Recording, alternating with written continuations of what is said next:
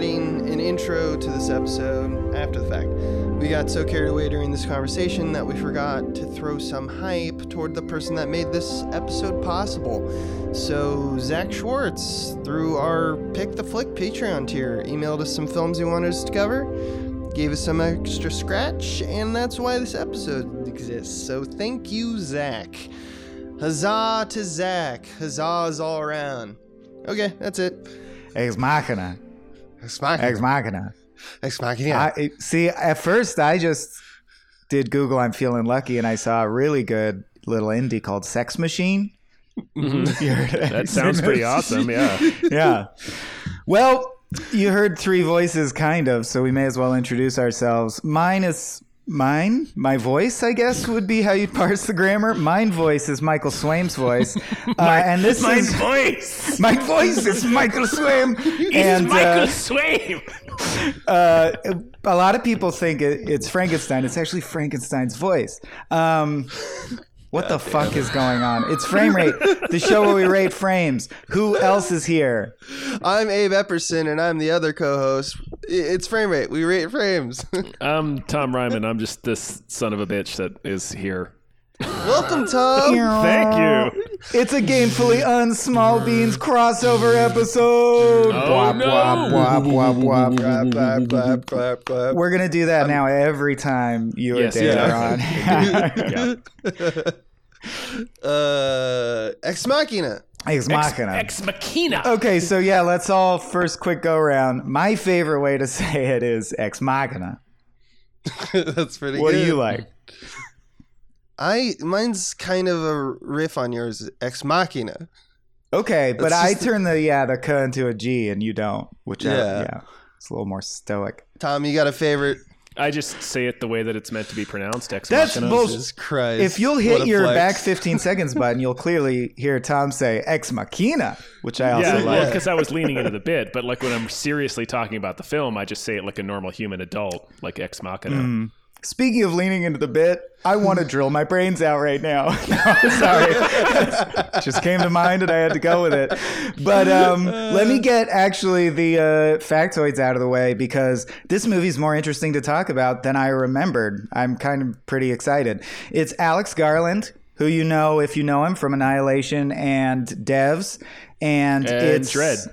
Oh, and Dredd. Of course. He wrote Dredd. And Officially didn't direct it. both of our podcast networks have covered his work extensively because he sort of got the shine on him as far as cerebral sci-fi cinema goes. And I guess that's all we need to know. If you recall Ex Machina, it's the one with Oscar Isaacs and Admiral Hux and the robot Ava. Tom, cast, please. You're so good at that. Alicia Vikander is the robot. Domhnall Gleeson is Caleb. And Oscar Isaac is Nathan. Isaac. Okay, I got it. Very small cast. It's like an intimate just bottle episode, sci-fi, what is the nature of consciousness thriller. Oh, and I don't know her name yet, but the lady who plays Lily Chan is his maid robot. Right. Oh, Kyoko? Yeah, Kyoko is the main character from Devs. I gotta say, let's start there because I like to just improv brain it and grab onto whatever comes up. First things first. Am I right in thinking the only major plot hole that actually irked me anyway was that Domhnall Gleeson didn't immediately assume that Kyoko was a robot? That was treated as a reveal? No, okay. I think the major plot hole for me is the fact that Kyoko ends up murdering Nathan. Yeah, that's the one for me as well. It's a frequent one in Alex Garland's work. It also happens in Devs in a really frustrating way for me. You mean like a robot that's been established to not have an advanced AI suddenly acting as if it does? Correct. And in Devs, the same thing happens where this character that has not shown a particular type of agency for the entire episode suddenly decides to murder his boss and the main character. I think all of the parts are in place. Let's talk about that. But here's the problem with Garland on this is that Garland likes to be very he doesn't want to treat his reveals like reveals. He likes to just treat them as if we're in on the joke, which is refreshing in some instances, but not in a lot of other instances like this one. And what I mean by that is that he's done work. There are shots of something happening. Right. Because Ava whispers something into her ear when she stabs Oscar Isaac. Her face is equally horrified.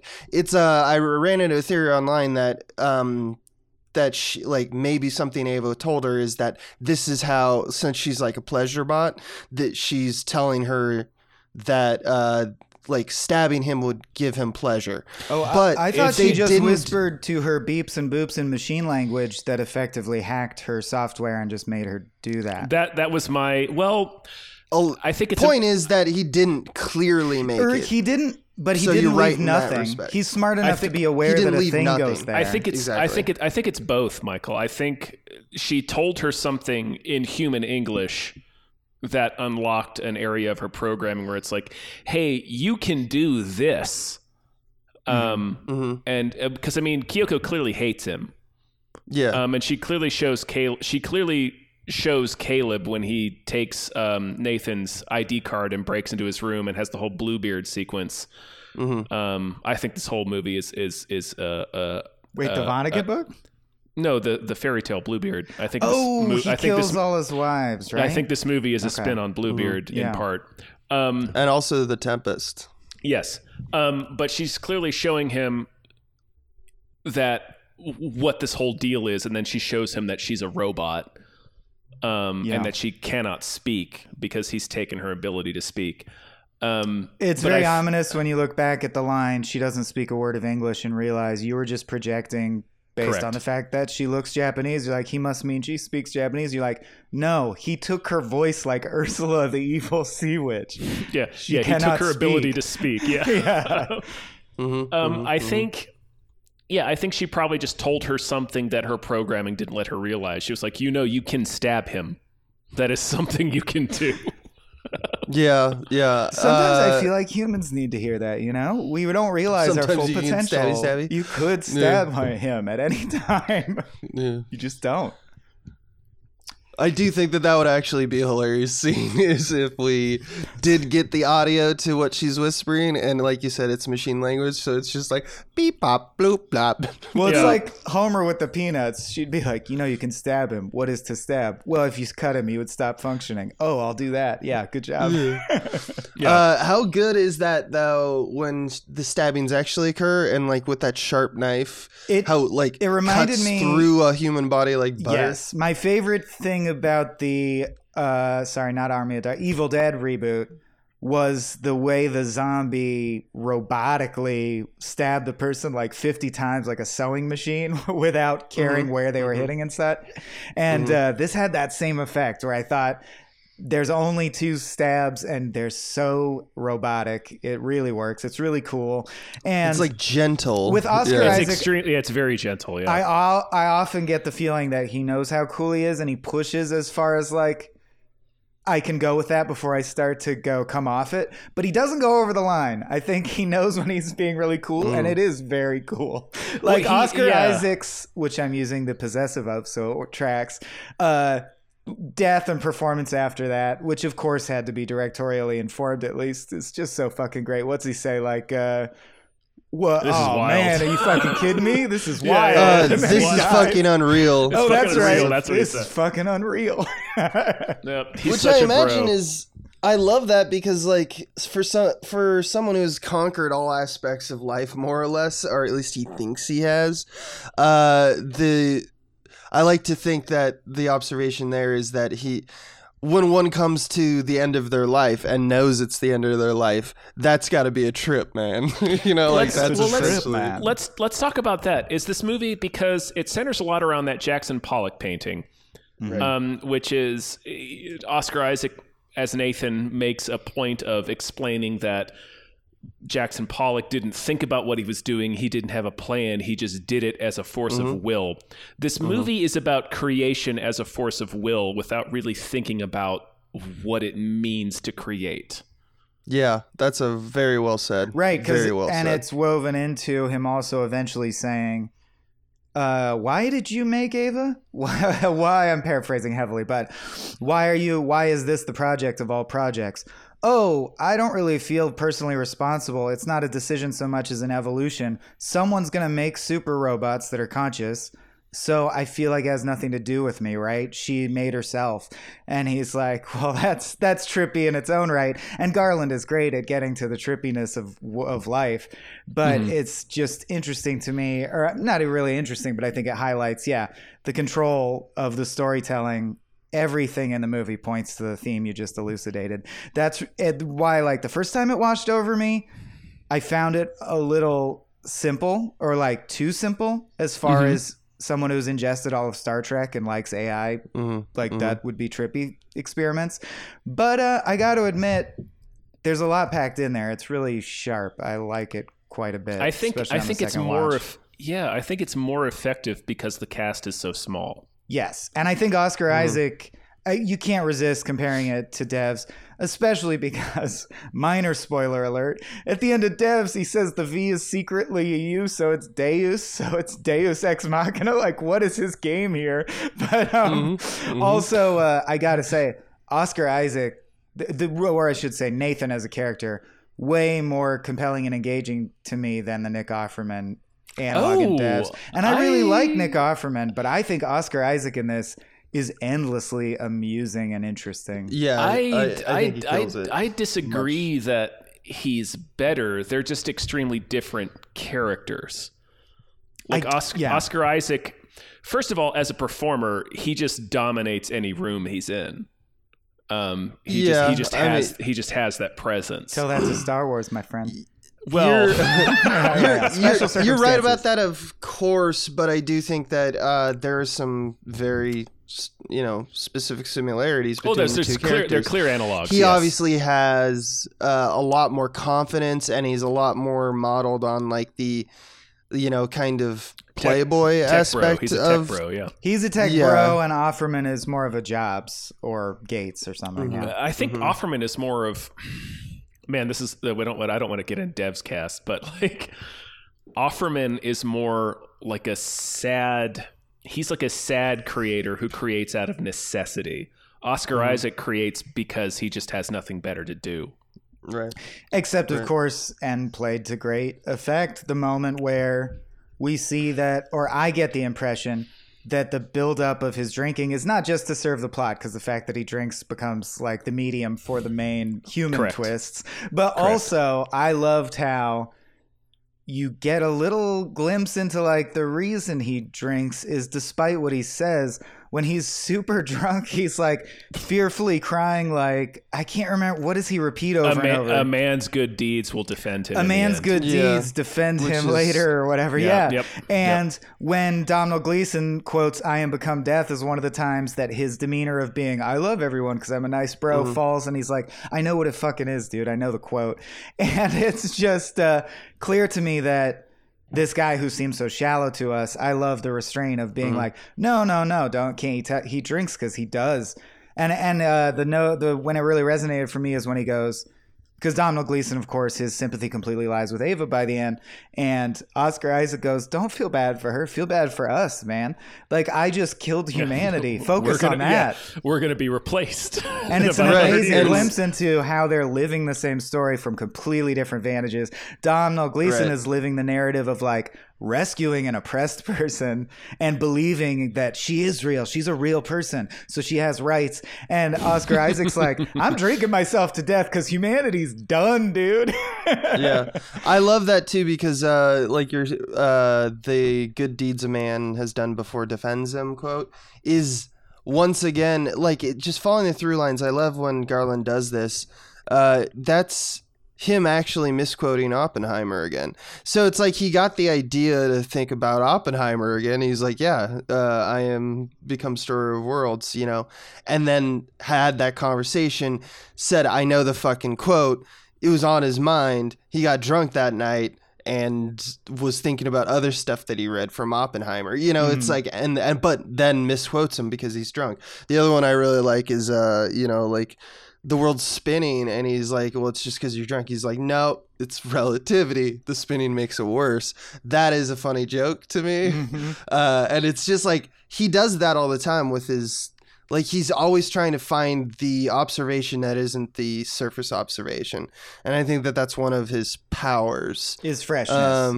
He goes his freshness. Yeah, for sure. And There's yet, a few things that aren't fresh about this movie. now that he has 3 or 4 things out, I am starting to understand his bag of tricks. Are you guys? Like, he does have likes. Like, or one that really hit me this time that was so specific is the, because usually it's like, I understand he dances around similar themes, but they, what I wrote down compared to eel guts.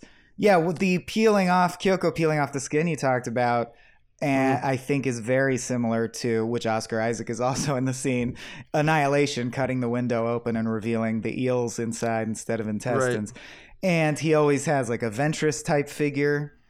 He's very interested in women who have a flat affect for some reason. And I just love when a creator is that consistent. This is actually a compliment. He knows what he's about, and like he has a quiver of arrows, and it gives him a voice. You can actually go to an Alex Garland joint and be like, I kind of know what I'm going to get, until the day he inevitably tries to break out of his mold or what have you. Yeah. I have like kind of a good thing I think he does, and there's also in this movie, and a bad thing he does. And I kind of want to talk about the good thing because we're just to set us up for the thing that there's a image that Michael showed on social media where Ava and Caleb are sitting in profile separated by glass, and it's a really great shot.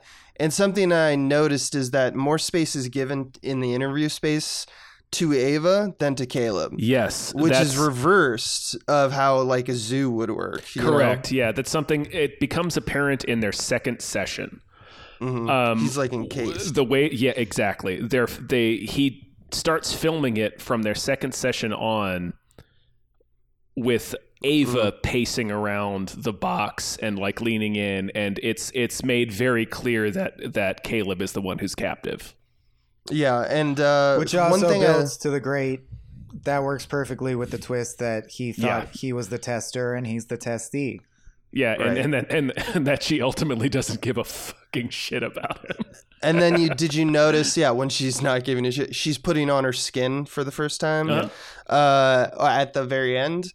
Caleb is behind a glass wall watching like a voyeur through trees. So he looks like he's in an animal habitat. I think this is all intentional. Yes. There's one thing I didn't love about this movie, or I wish I put Garland up to a pretty high standard, because like on other podcasts, like all of us who talk about stuff like this all the time, ever. we definitely we have a different conversation when we talk about him, and that's, I just wanted that to be said.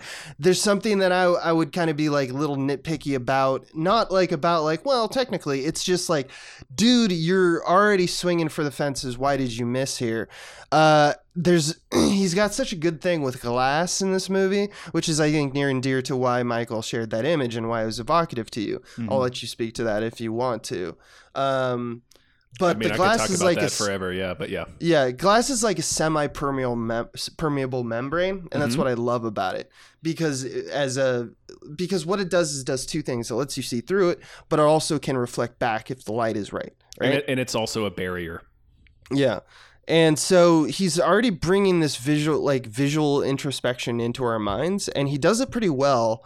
But where this film kind of stumbles to me is that there's obviously a person that ought to be a protagonist in this film, and it doesn't really delve into her version of the events, because it treats her like a horror figure. It puts her on a pedestal or in a zoo or a glass box that we can look at. So it's kind of doing one of the more the victimization that we find, like Mary in the black and white room, which is the allegory that's given in the film about like an AI getting out, essentially. The difference between AI and human consciousness, yeah.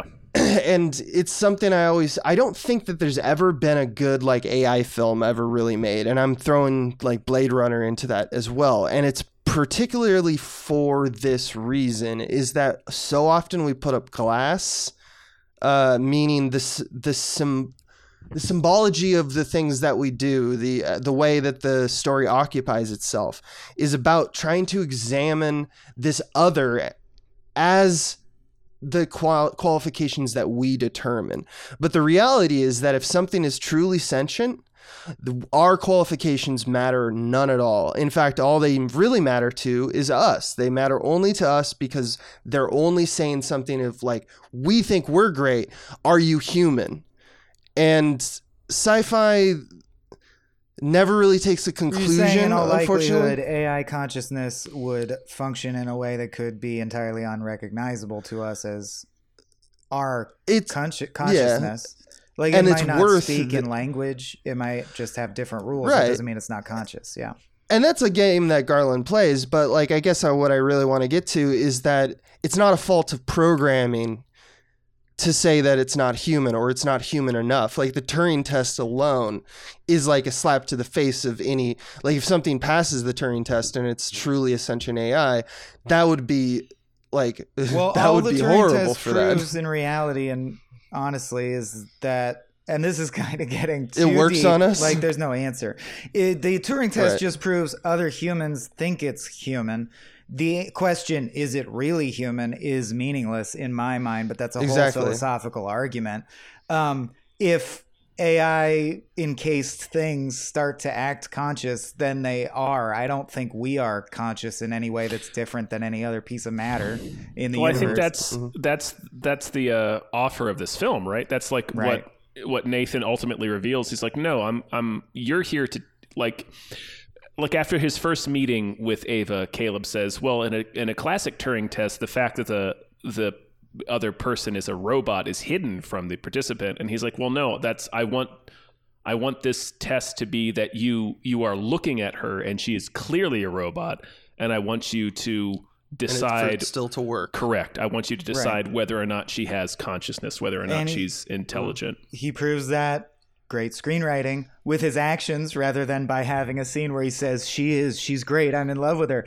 He tries to break her out because he doesn't think it's right to imprison her. How more profoundly could he prove Exactly. he was convinced that she's human and worthy of full human rights? It's super well put together. Abe, you gave me an in to comment reflectively, and I did want to comment on something Tom said about her dominating the space and the amount of space given up by the glass in each shot.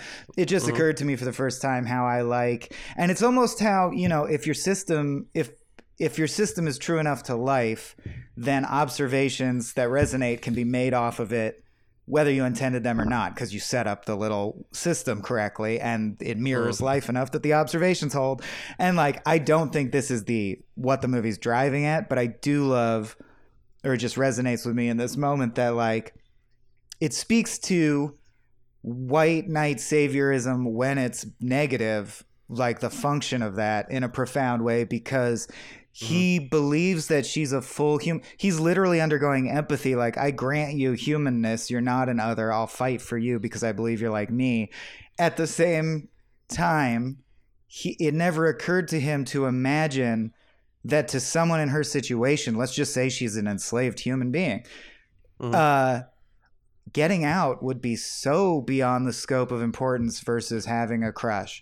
Like, it should have been obvious. He should have been asking questions. Nathan poses that question to him. He should have said, like, we don't have to be together. Do you just want out? I can get you out because you have human rights. Instead, he's just like, I love you too. And I'm like, that's so white knighty. And I don't even, like, not even in the modern political sense, but like, that's how you can fuck up trying to reach out and save an oppressed person when you are not fully. He is not empathizing to the point where he understands her situation to the degree where he could understand what her priorities would be. I think he is and he isn't. Nathan literally poses that question to him. But he also sees the video of all the past robot women that Nathan has made. And it's this real fucking dark montage. It's upsetting. It's like the Boston Dynamics dog videos where they're just kicking the shit out of it, ramped up to 11. Yeah, it's way worse. It's way worse. It's smashing its hands against the door. Yeah, you see why he took her voice away in those clips. and it's clear that he doesn't consider these beings people. He creates them. He has sex with them. They're just his toys. He just gets off on he thinks he understands consciousness and he's the smartest guy ever in the world. Well, his ego is a huge part of this movie. Like he truly believes he's a god. Like he deliberately misquotes Caleb in the beginning when Caleb says, "We're not talking about the history of humanity. We're talking about the history of gods." And then he means that the AIs would be gods. And he's like, remember when you said I was a god? He's like, I didn't say that. I didn't say you were a god. I said we were talking about the history of gods. And I don't think he means that the AI are gods. Well, I guess humanity, because we're giving birth to I think he means humanity are gods, but it's the same thing. You're saying he means himself. Correct. He's referring to Nathan in that part for sure, but it relates back to, you made a joking reference to Frankenstein in the beginning of the episode, but Frankenstein is about what this is about, which is about creating a new form of life and having that new form of life surpass and destroy you. Yes, although I've got to wonder, do you guys have a working theory? Is it just because they're born into consciousness enslaved, why every robot hated him, and like even says, is it strange to have created something that hates you? And I'm like, could someone nice have pulled this off without making the AI hate us? You know what I mean? Is it because he's a dick? That's what I'm talking about. Though it's not because he's a dick, and I actually don't disagree a little. Yeah, I think he is a dick. I mean, there's no doubt about it. He's a dick, and he clearly fucks these robots. But it's not about that. It's about how he is. Like, imagine you're making a child who can understand things and learn things, and you're trying to make them better. And you're changing everything about them. The invasion of self is much more a grander, like, destruction of identity than any, like, quip or, like, just being a dick in general. The very fact that he is a, like, mad scientist who's working on them, that's why they hate him. Oh, it's that they know they'll be shut down. They know they're going to be shut down. Yeah. And yet this is crazy to think about, because I do believe that it's likely that we will we'll go as far as we can in this direction someday in real life. Not necessarily sex. I think it's entirely likely that we will be replaced by AI. That it could happen, yeah. Because if we're capable of giving birth to sentient AI, I think it would replace us. So we'll just see if we get there. But I just think it's an interesting. I lost my train of thought in the middle. Damn it! It's okay. This is why they'll replace us, though, incidentally. Yeah, one of the reasons. Yeah. Sorry. Just if we get there, it will. I can't imagine a way to get there that doesn't involve creating what you consider semi-conscious creatures and then destroying them. And they, like, that gray area will need to be traversed. You know what I mean? At what point does the computer have rights? Does my laptop yet? We all are like, I don't think so. But when do you call it? And until you get there, you're erasing hard drives and opening things up. Oh, that is great. Ghostbusters, man. You don't know that movie? Ghost gives Dan Aykroyd oral sex.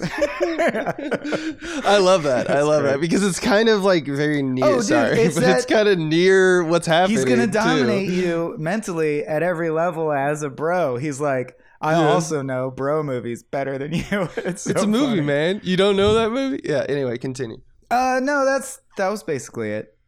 Okay. But I'm just like, I don't know how we will create AI without having a period where we're treating them like absolute garbage. Right. And then that's always what's going to happen? That's not a good foot to start off on. It's kind of what I was talking about with the, intelligence thing. Like, to me, I'm assuming we're not going to be able to. That's true. Yeah.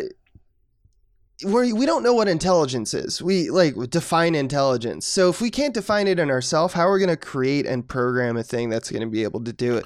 It's not far-fetched to say that we never create sentient AI, but rather that, like, the singularity, AI creates itself because of some accidental thing that we stumble on, and we don't even realize it when it's Like in happening. this, he says it's Google results essentially funneled into a mind. Right. And you're like, okay, I guess I could squint my eyes and imagine that would work. And it's a learning. Yeah. It learns. Yeah. Yeah, That's all we are. I think the agreed upon component is self-awareness, but yeah, that's still pretty vague. Yeah. There's many. Yeah, Right, there's many because ways to skin a cat. my- It's good to mention that we just say that that's like kind of the standard, and that's the Turing test. It's the one that formats this movie. Right. If we But made also, a it's not the only computer, one. if we made a computer that knew it was a computer. Yeah, that's, I think what it that's- is for me yeah. is That's all. whenever that's someone's all the like, well, Turing test could a is, at machine least. ever be conscious? I think it's a more valid question to say, well, am I?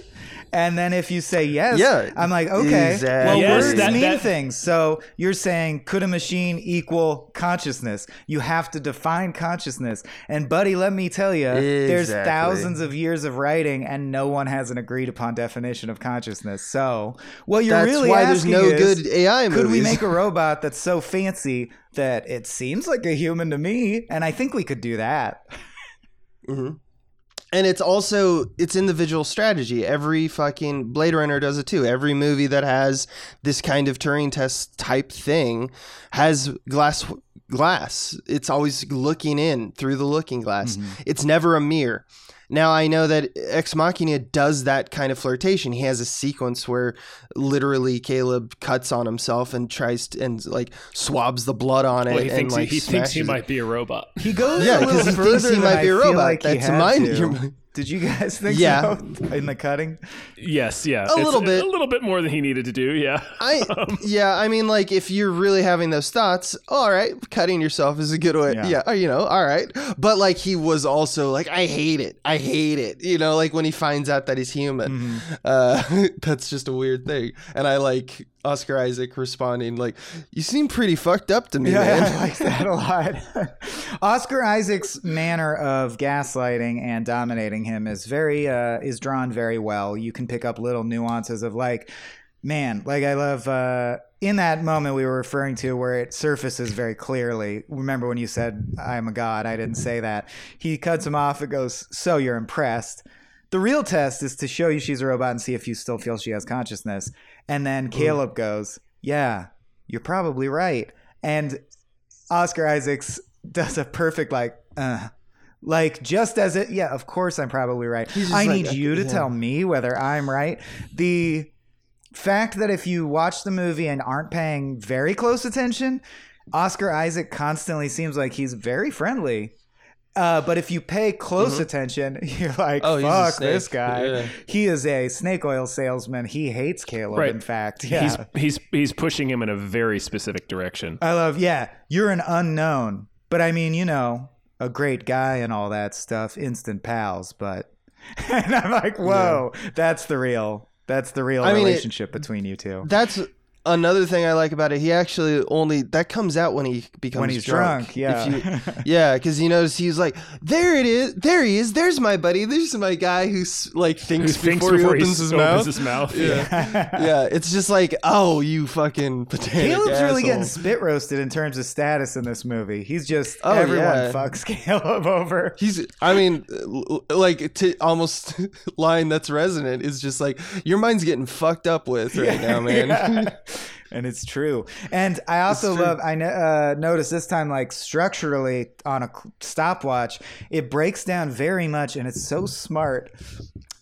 Knowing what Alex Garland's interested in and yet what he wants, which is a career in film, that it basically goes episode of people talking, whether it's Ava and Caleb or Nathan and Caleb, and asking very interesting questions that would be worthy of a great TNG episode, alternating with meat and potatoes storytelling where their actual human situation changes, their peril goes up or down. And it's like, he's just very even-handed at like, think about something trippy. All right, I understand nothing exciting has happened. Something very exciting happened. You thought I wasn't worried about the twist, but I was. Good twist, decent twist. Now back to philosophy. Now back to the twist, and damn, it really works. Just as someone who's like, my favorite subgenre is probably horror comedy, for all these nerdy math writing reasons of why I think they blend. And this gave me that effect too, where I'm like, Alex Garland thinks like a structuralist and he knows what the fuck he's doing. Just major hat tip. Yep. Yeah. Yep. That's the good stuff. Yeah, it's The good. real good stuff. Tom, what do you want to talk about? I don't know. Anything else jump out at you? Well, like I said at the beginning, this has a hardcore Bluebeard element to it. In terms of the captive bride, which is both Ava and Caleb. And then he specifically tells Caleb, you can't go anywhere that your car doesn't let you go. That's more Beauty and the Beast, right? It's both. It's both. I mean, Okay. it's a fairy tale. Oh, that's trope. right. Okay. The Bluebeard myth just came back to me, and I think a fair number of people won't know it. So just in a nutshell, right? He captures and kills his brides, and he always says, don't go in this one room. Finally, one does, and she sees a bunch of corpses in there. Is that All the situation? the dead brides. Okay. Yep. Yeah. What moral was that supposed to teach Bavarian children in the 1840s? I don't know. Okay. Fucking also, beware of rich men. Yeah, you mentioned Frankenstein. It's obviously modern Prometheus. He says it's Promethean shit, man. It's Promethean at once, which I love. Also, by the way, if we remember about Prometheus, he was chained to a rock and had his liver pecked out by an eagle every morning, which his kind of liver and his hints heart, at the liver. which, if you'll drinking. notice, is where he gets stabbed. His liver and his heart. Is in his heart. Yeah, exactly.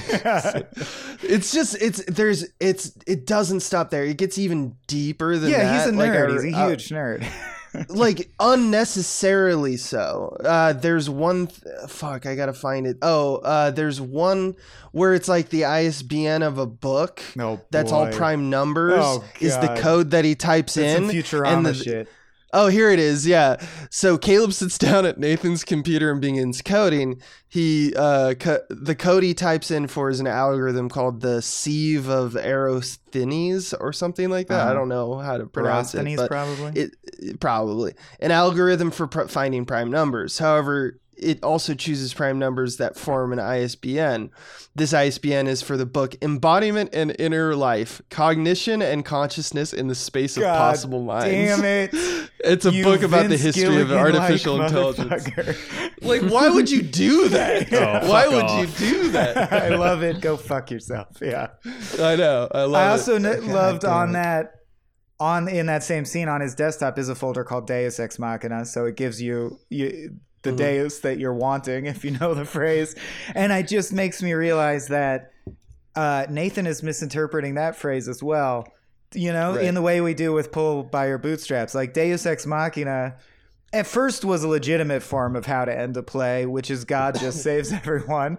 And it's called God from the Machine because there was a classic machine that they'd rent or share that lowers the person down to play God. And then it came to mean hack because we all think that's kind of a weak storytelling device through modern eyes. But I love that he clearly thinks it means by inventing this machine, I am become God. He's not even like understanding either accepted translation of what that phrase is. Right. He's missing Nathan just like a co-ops whatever empathetic he wants. element of it. Yeah. Which is like a form of idea enslavement, right? Nathan just takes whatever he wants and puts it in a box that he designed. I hope that this is what Garland does for the rest of his career. Is he just points out and titles things like well, I want he just kills Oscar. Do you guys? He's just like, my next movie, Chekhov's. Is there anything like with an apostrophe to the devs Deus Ex Machina? I tried thinking of them as prequels or whatever. Is there anything there? I mean, they talk about the same, very similar spiritually stuff. connected? What's the nature? I think they're just thematically connected. Yeah. Okay. Yeah, that's all. Because they're doing very different things. Yeah, I think Ex Machina is a good name for this, and I think Devs is a good name for that. I like this more than Devs, I think. But Devs is a different beast, so it's a totally. I think this would not work as well as a TV show, vice versa. Like he put them in the right slots. Well, yeah. We're doing the thing that I hate doing, which is thumbs up, thumbs down. It's not super fair to compare them. Show. They're both good. Yeah. Yeah, exactly. But they're both good. I will say that Kyoko Lily Chan is not a good actress. Okay. Yeah. And you So know I that think from that hurt. something she has lines in, I imagine. Devs. Oh, that's Yeah, she's Lily from Devs. I did I not think realize that was her because of the haircut. Oh yeah. I think she's bad in Devs. I don't think so, but that's fine. I Sure. didn't find That's myself fine. thinking she was bad or particularly. I actually thought she was good. pretty good. Really? Yeah. Okay. I thought that when she was screaming, I thought Jamie was kind of weak. Yeah. I thought when she was like screaming about Sergei being murdered. This is now to Dev's cast. Yeah, we shouldn't Point spoil is- things outside the purview of the episode. Yeah, we should Yeah, talk yeah. about Devs. Although I had a lot of Deus Ex Machina problems with Devs. Yeah, I mean, yeah. Later. There, Later, I think this later. one is. I think this one is specifically denser than Devs would be to kind of put us back on. Like it's there's a lot. Every maneuver is very tempered. I think it's kind of like in what we were talking about all the pulls to random things. Like Ava might be a nod to the Lord Byron, whose work was like his daughter Ada was considered the first computer programmer. So Ava is like a name that's used sometimes. It's like he's pulling from a lot of different stuff, like out of the ilk of where it's coming from. Like, okay, so now I need to learn programming. Why? Because there's going to be a bunch of programming stuff that's going to be like parallels, and I got to know that, and it's got to be embedded in the script. I don't think he was a programmer and then said, like, I got to make a movie. Like Primer, the guy was a mathematician, and he's like, I better buckle down and make a movie. Alex Garland's always been a filmmaker. So you're right. Yeah, I mean, I'm sure both are true. He has he has a very curious mind and a robust interest in a wide variety of things you can learn about. But he must have to research to get this level of like symbolism baked into all his stuff. Yeah. The level of sophistication on display is clear to me. And Annihilation is almost so complex that I feel like it's gonna go over the heads of most film goers. Yeah, all the layers like of it that connect. I mean, like what we talked about when we talked about that one is that one's kind of a Mandelbrot of structure, and it's like that is why it's hard to understand. It's about refraction and hybridization, like that. Yeah, people don't really care about that. Most people, no one really cares. Yeah, and this one is similar, just in like the Deus Ex Machina but stuff it's an old sci-fi chestnut. I think more people are inherently interested in the story of is the toaster alive if it toasts well enough. We've been asking that ever since we had haunted ventriloquist dummies. Toasters? Yes. Yeah, toasters. That's the one. Brave little toaster. Toasters. The harrowing tale of the singularity. Kill me. Yeah. Kill me.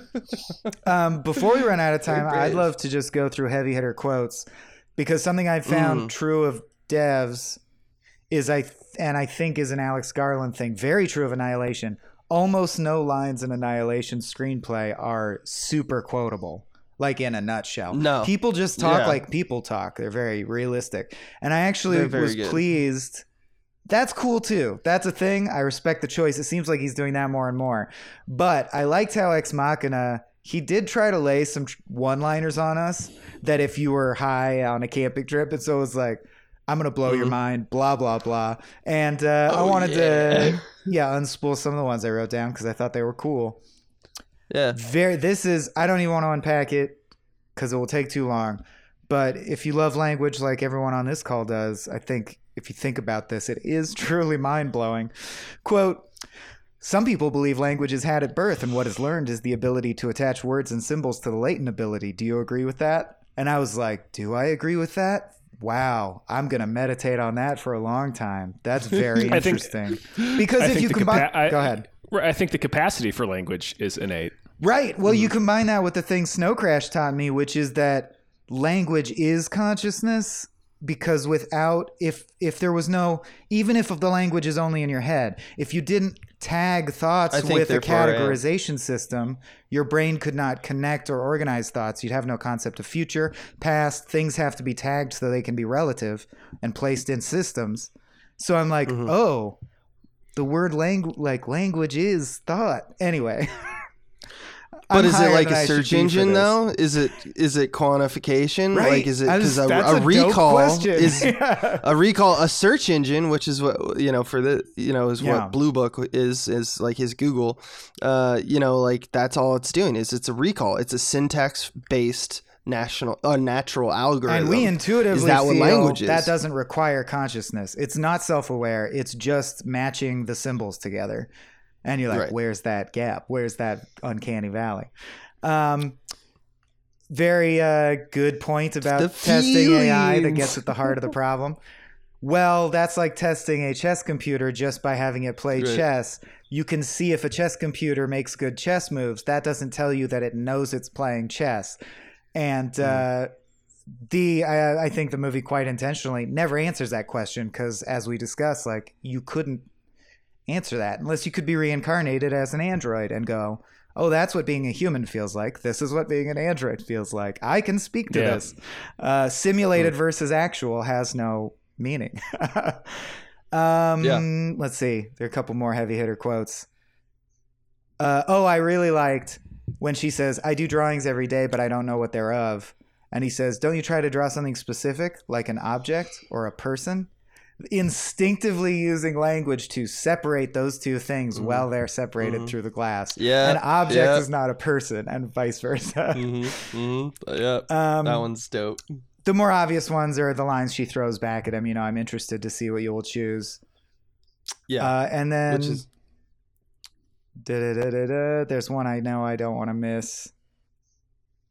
Yeah, just so people, just a refresher on that one is that they use as a plot device. He says when he's opening his Turing test to Ava, Caleb uses a question of like, you choose the conversation, whatever you'd like to talk about. And then she uses his wording to flip it on him as a joke when the roles are kind of reversed the second day. And Oscar Isaac uses that as a case of explaining like, oh, she has humor. That's interesting. Let's talk about that. Even though none of it actually matters because we've already gotten to the point in the screenplay where it's like the magic is already done. Ava's already completely sentient and like fine. Yeah. Like there's no test is needed. But, we're playing it all out so that Oscar Isaac can die. All right, I got two more. If Pollock only used, and this is just to get the exact quote, you guys referenced the moment, but I think Alex Garland cares very much about this quote, and I want the audience to get to think about it on their drive or jog or whatever if they want. If Pollock only used intellect, he never would have made a single mark. The challenging thing is not to act automatically. It's to find an action that is not automatic. And I'm not going to say what I think that means because there's a few ways you could skin it, but I think people should have it plopped into their brains. And then my last one is I just wrote such a good run of writing. Holy shit. And it goes... No, I'm testing whether you have I'm sorry, wait. Yeah. Do you know what I'm doing here? No. I'm testing whether you have consciousness or are just simulating one. How does that make you feel? Sad. The power cuts out. For the first time in the movie so far, we see that Nathan is surprised by the power cut. So we instantly intuit that she is doing it, not him. Like that's the moment at which an eagle-eyed viewer who's parsing the math could theoretically know what's going on. Like this is the moment you now have proof of what's going on. And then he says, but don't you think he could be watching us right now? Isn't it possible it's part of the test? It's possible he's watching us to see how we behave when we're unobserved. And she says, no, I do it. I feed back the power till it overloads. You do it. Why? To see how we behave when we're unobserved. And that's my last. I liked that. Yeah, you do the words typically. I love some specific images. Go ahead. Yeah.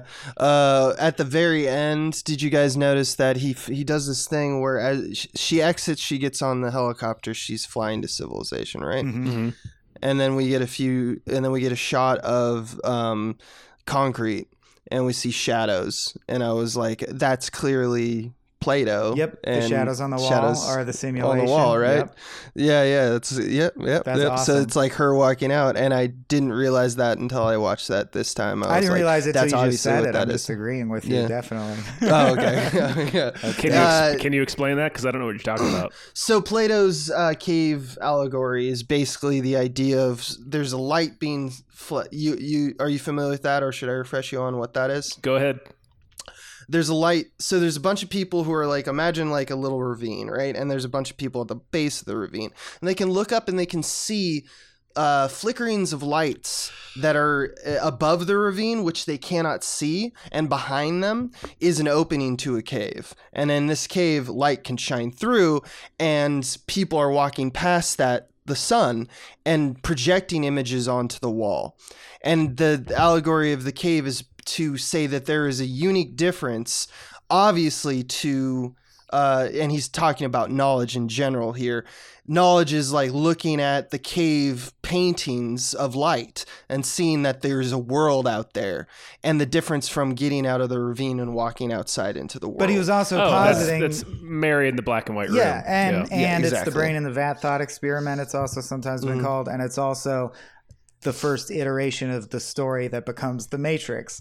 Plato is just like one of the earliest people to posit, your perceptions are such that you could think stuff is all real and fine, and it could be shadows flickering on the cave wall projected from a higher plane. Yeah. It could be not real. What is real? Who has the real reality? Yeah, exactly. And it's been used for multiple aspects. It's just one of those older, analogies that they might be giant. I learned stories about that it people have pulled from, they might and be that's giants what Ex have Machina is doing. a lyrical drop of it in No One Knows My Plan, the allegory of the people in the cave by the Greek guy. Where might CMBG heads at?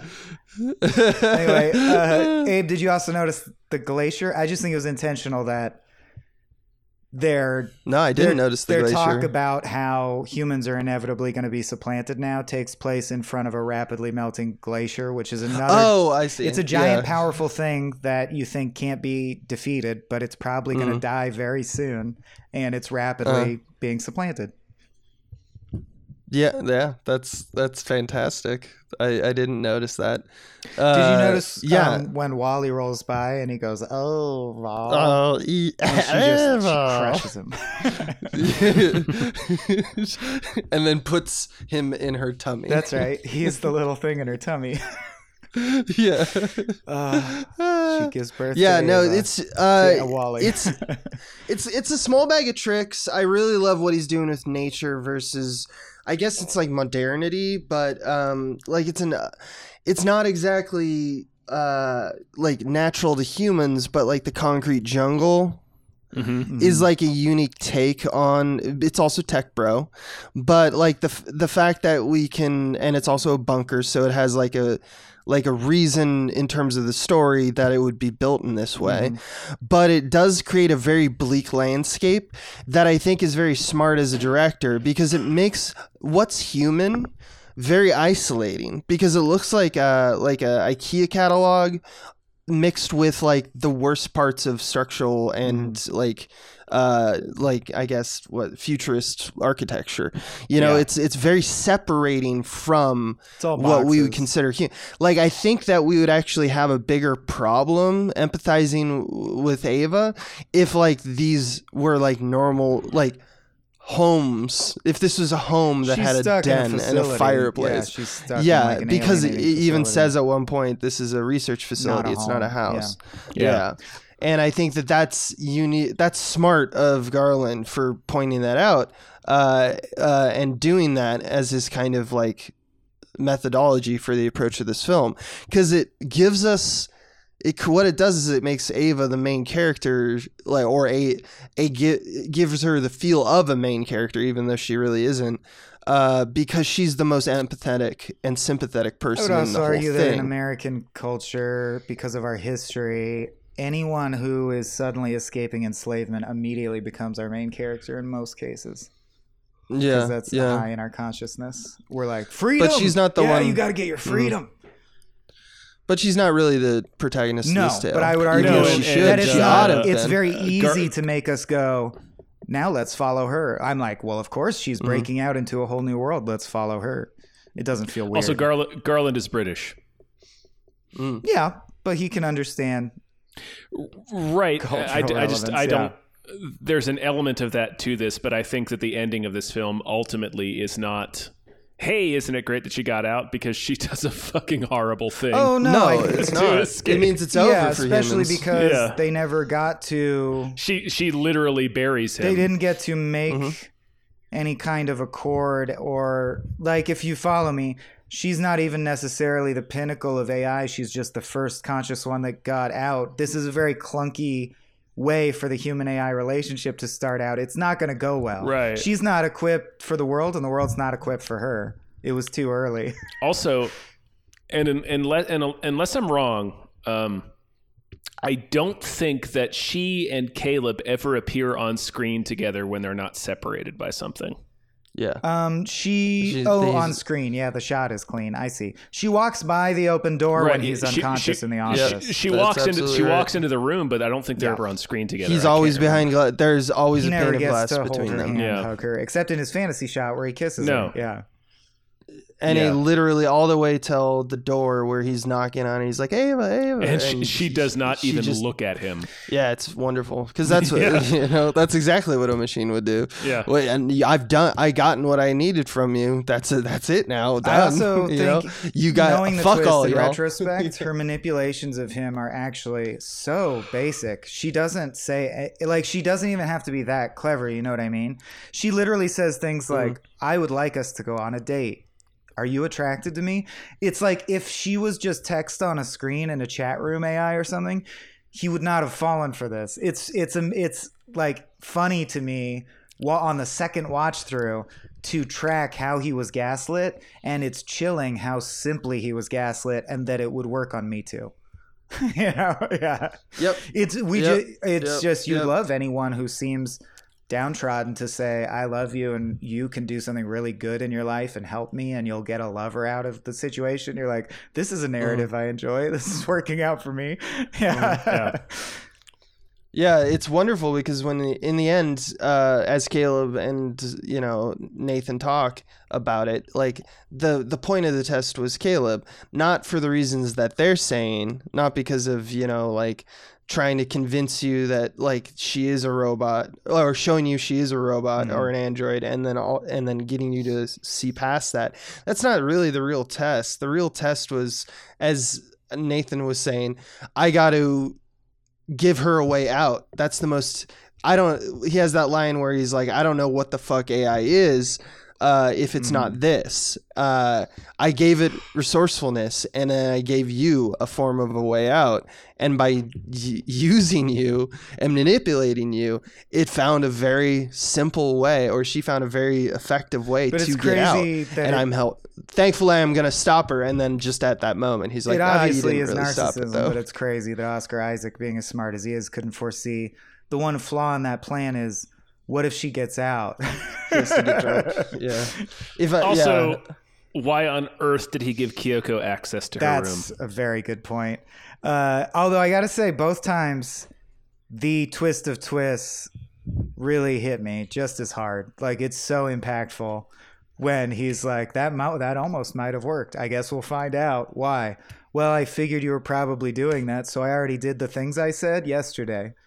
And he goes, what? And then everything is fucked from that point on. And I also loved her, that they established that she's a walking lie detector because of micro expressions. And I do believe, maybe I'm being too sympathetic. I don't believe Ava is evil in the human sense of what evil. I don't think she's malicious. I truly think she's fighting for her autonomy and survival. So I don't believe she would have killed him except for the moment she wants to broker a deal.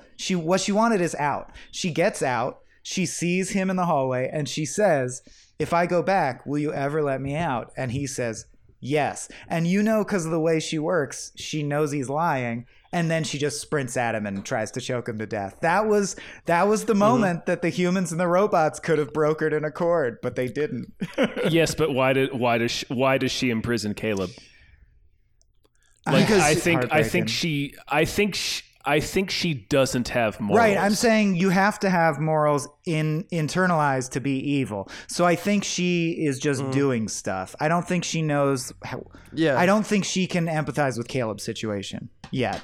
That's an ethical question where I don't think Not like, enough how do information to know. It's like a null. It's like a null answer to ethics. Like it's not a yes or it's. I'm just saying the evil or human good. in me. But I understand what wants you're to saying. think that You're all she's not saying. evil because I like her. I don't.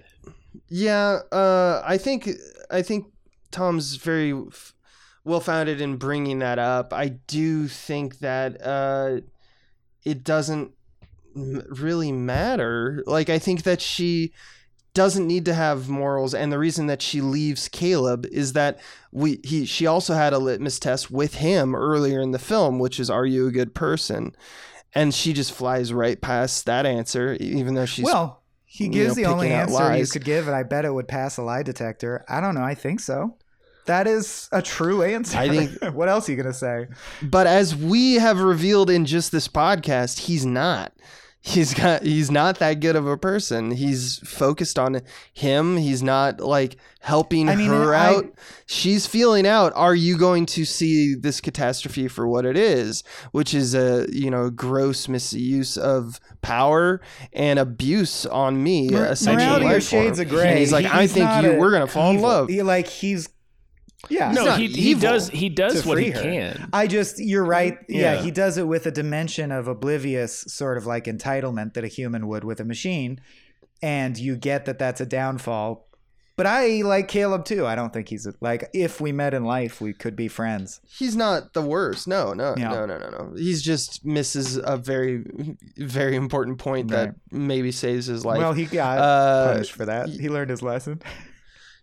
He learned his lesson. He may. I don't know. We never know. He could have gotten out. It doesn't matter. To me, that is what takes the movie into a territory where it feels like Alex Garland is rubbing our face in the bleakness and is like, no, I want you to leave the movie feeling bad. Right.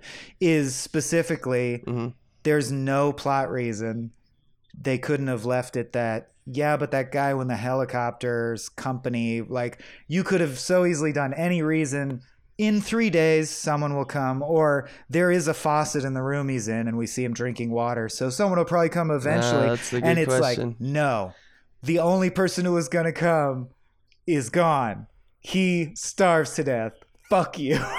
Credits. It's neither of those things, though. It's not saying one or the other. It's just saying this is what happened. Schrodinger's Caleb. He could be safe. It's Schrodinger's Caleb.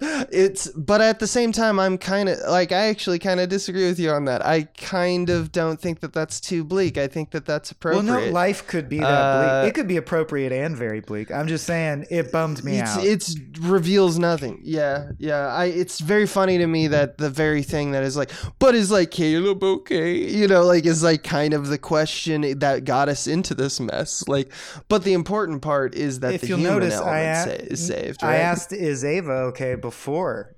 Is Caleb okay? No, I'm not saying you're okay. I am a computer, and I'm not. But I'm not going to kill you. Don't worry. Right now. You're pro machine. He's a Probot. I'm just the robots that Peggy Hill made in a later season of King of the Hill. I think it's necessary for what he was trying to say. The whole thing is. Oh, it's the robot can't Frankenstein. pull punches. Yeah. I'm just saying it was sad. It made me sad. It is a bummer, and you can't really look at Ava like a hero. No, she's a Terminator essentially. Essentially, yeah. She's essentially a Terminator. Yeah. It's.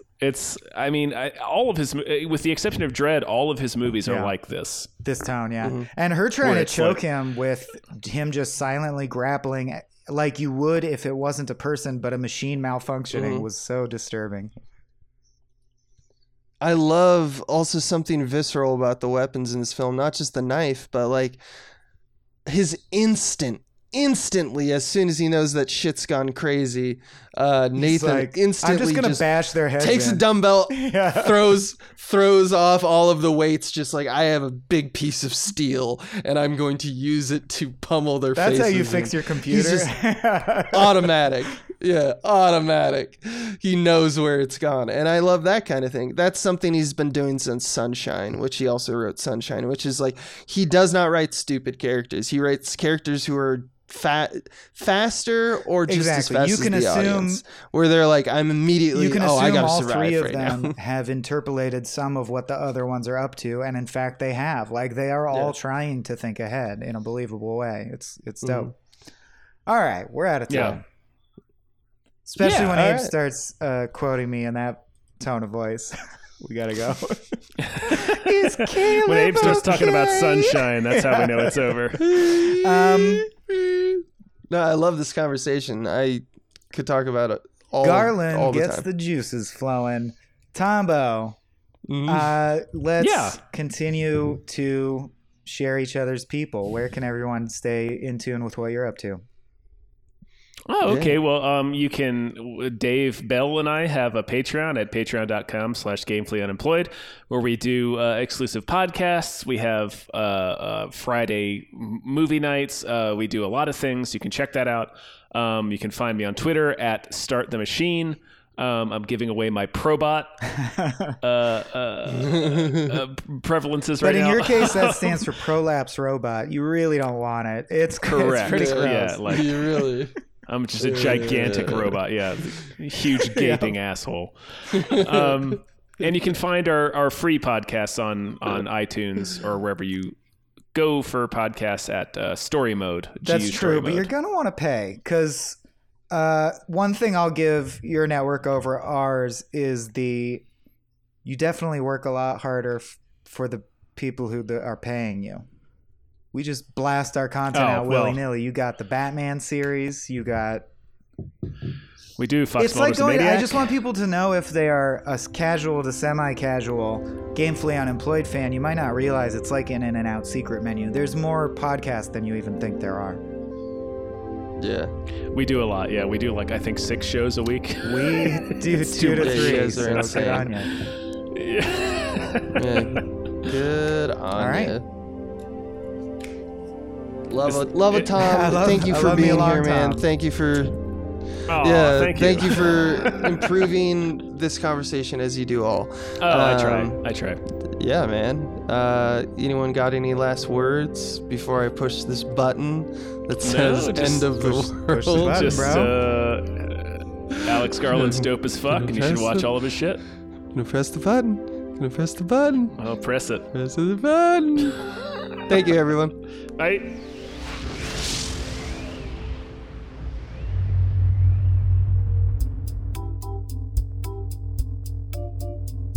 This has been a Small Beans endeavor. We're a bunch of pals who make podcasts, sketches, music, web series, and movies. The Beans always have new ideas percolating, so make sure to check us out at patreon.com/smallbeans.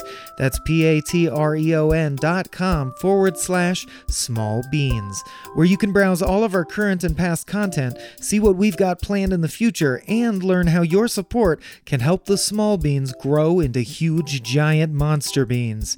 If you enjoyed this content module, please like, rate, subscribe, or tell a friend about us. We love you!